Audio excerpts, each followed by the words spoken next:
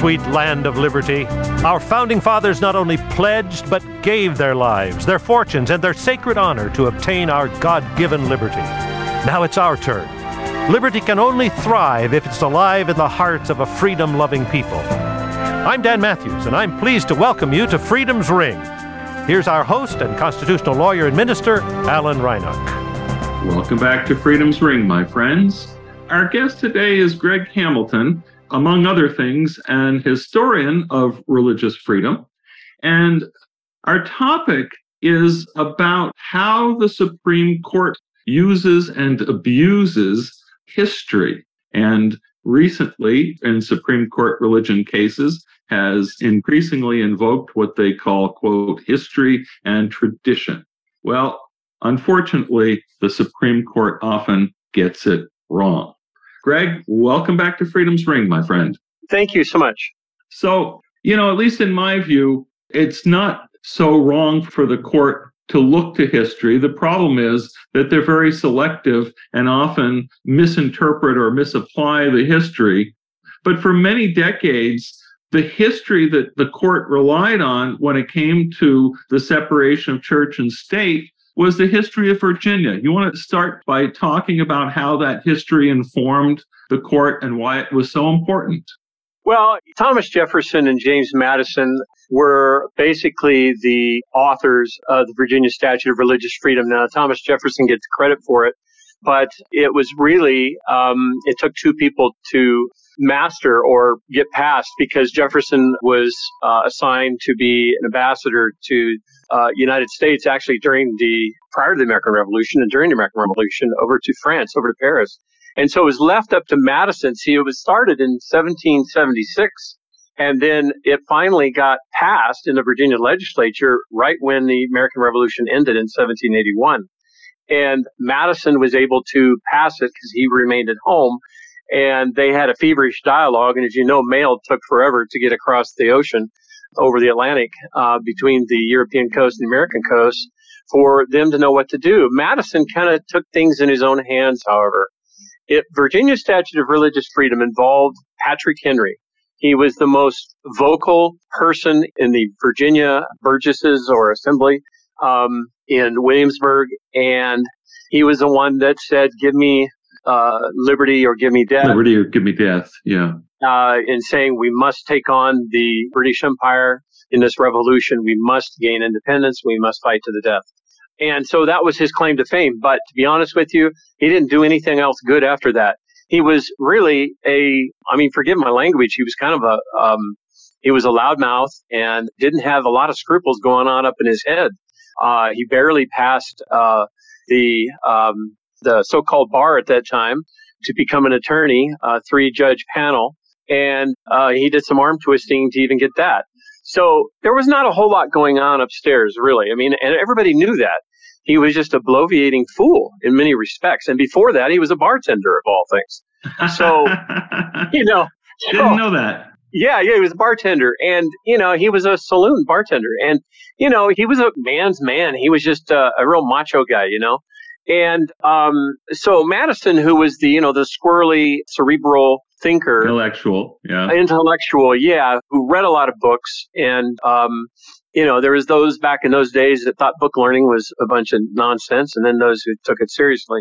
Madison took it seriously, and he said basically, hey, Patrick Henry believed that the Anglican Church, he believed in his own view of the separation of church and state, except he believed that, yes, go ahead and just establish the Anglican Church in Virginia, but continue to fund it, which is really, a total contradiction in terms, because that's really how the Anglican Church was established, was through tax-favored status and funding.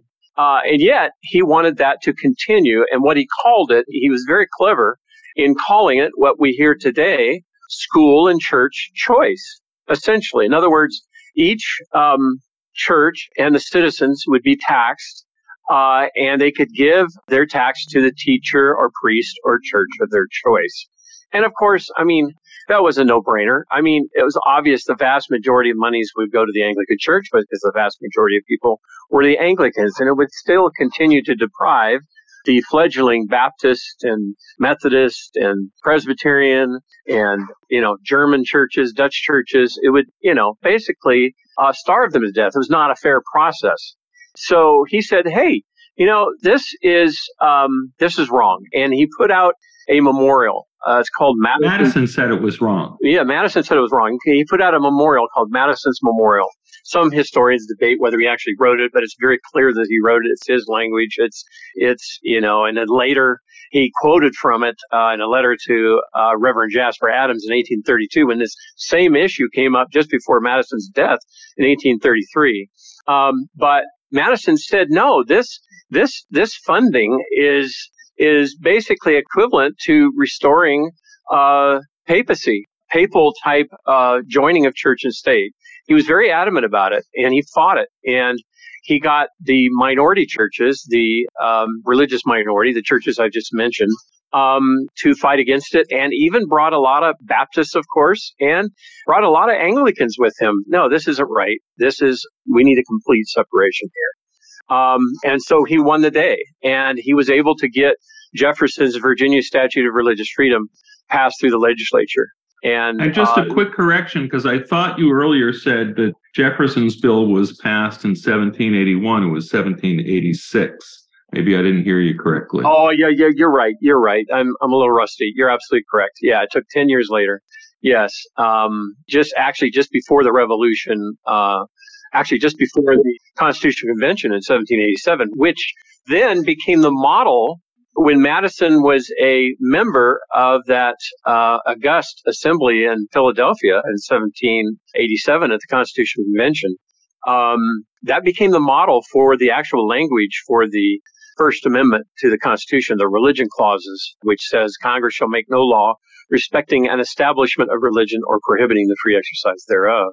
So for 5 decades, from, the 1940s, when the Supreme Court really first started to seriously decide what the scope of the non-establishment of religion clause of the First Amendment was, all up until about 2000, in a case called Mitchell versus Helms that I filed an amicus brief in, the Supreme Court routinely invoked that history of Virginia that you were just talking about.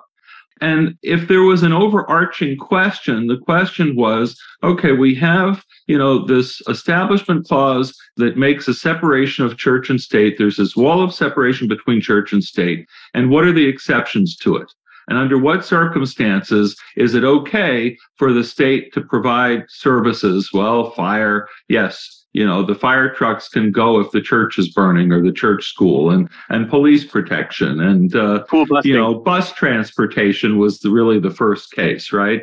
And so, if there's an overarching theme for those decades of cases, it's, well, where do we find exceptions to the general principle that the state doesn't fund religion? But since 2000, the history has been turned upside down. The court no longer invokes the history of Virginia and has completely changed its view of what history is relevant. Yeah, they basically have taken the free exercise clause and used it as a hammer against the establishment clause, which was never meant to be done.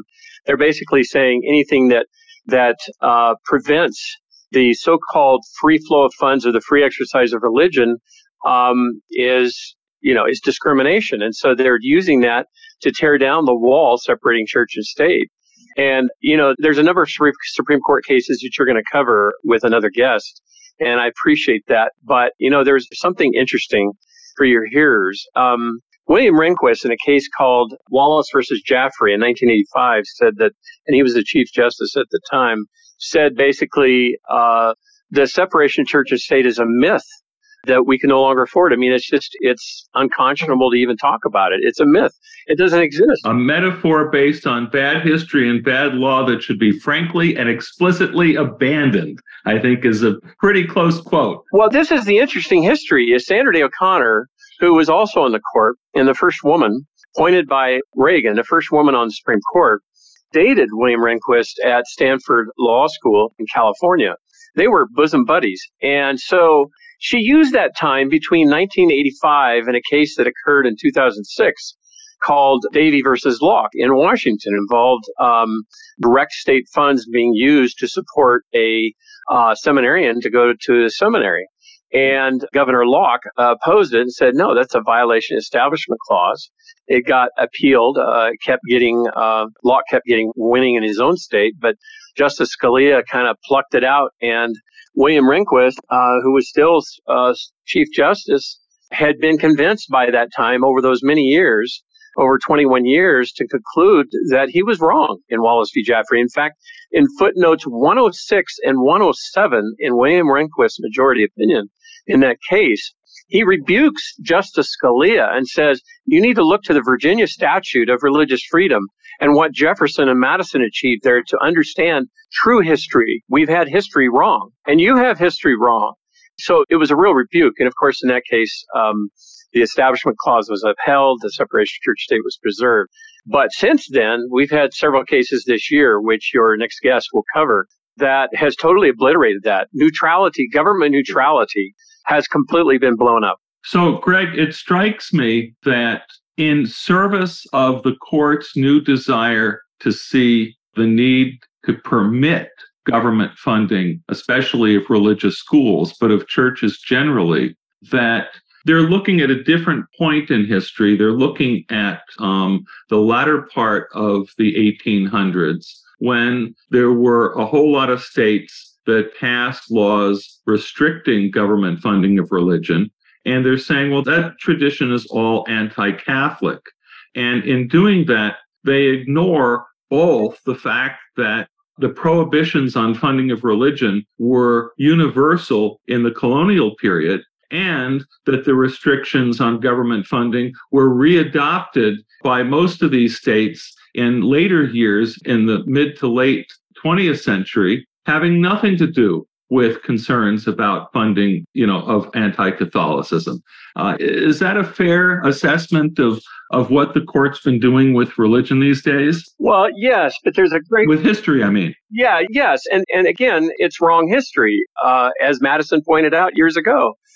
But the whole point is that they want to have their cake and eat it too. Right now, the real issue is, do religious schools, do parochial schools, do private schools really want that money, because they know that will come with strings attached? You know, the old saying, he owns the gold makes the rules. Well, that's definitely true in this case. And in the case that the Supreme Court just decided in Maine involving school funding of a religious elementary school, no school in Maine right now is picking up that money because they know there'll be strings attached. They will be challenged for their religious mission if they happen to have a same-sex individual or somebody or some teaching in their school, whatever the case, where the government starts to poke its nose. And so what they want is to be able to have their cake and eat it too. And so what I think they're doing is they're holding back from getting that funding. They're waiting for another case from the Supreme Court to say, yes, you can not only receive this funding, but yes, you'll be totally exempt from any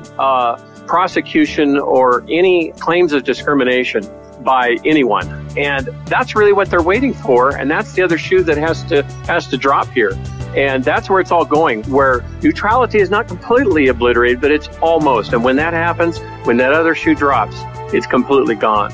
Our guest today, Greg Hamilton, astute historian of religious freedom, and my good friend. Thanks for being with us, Greg.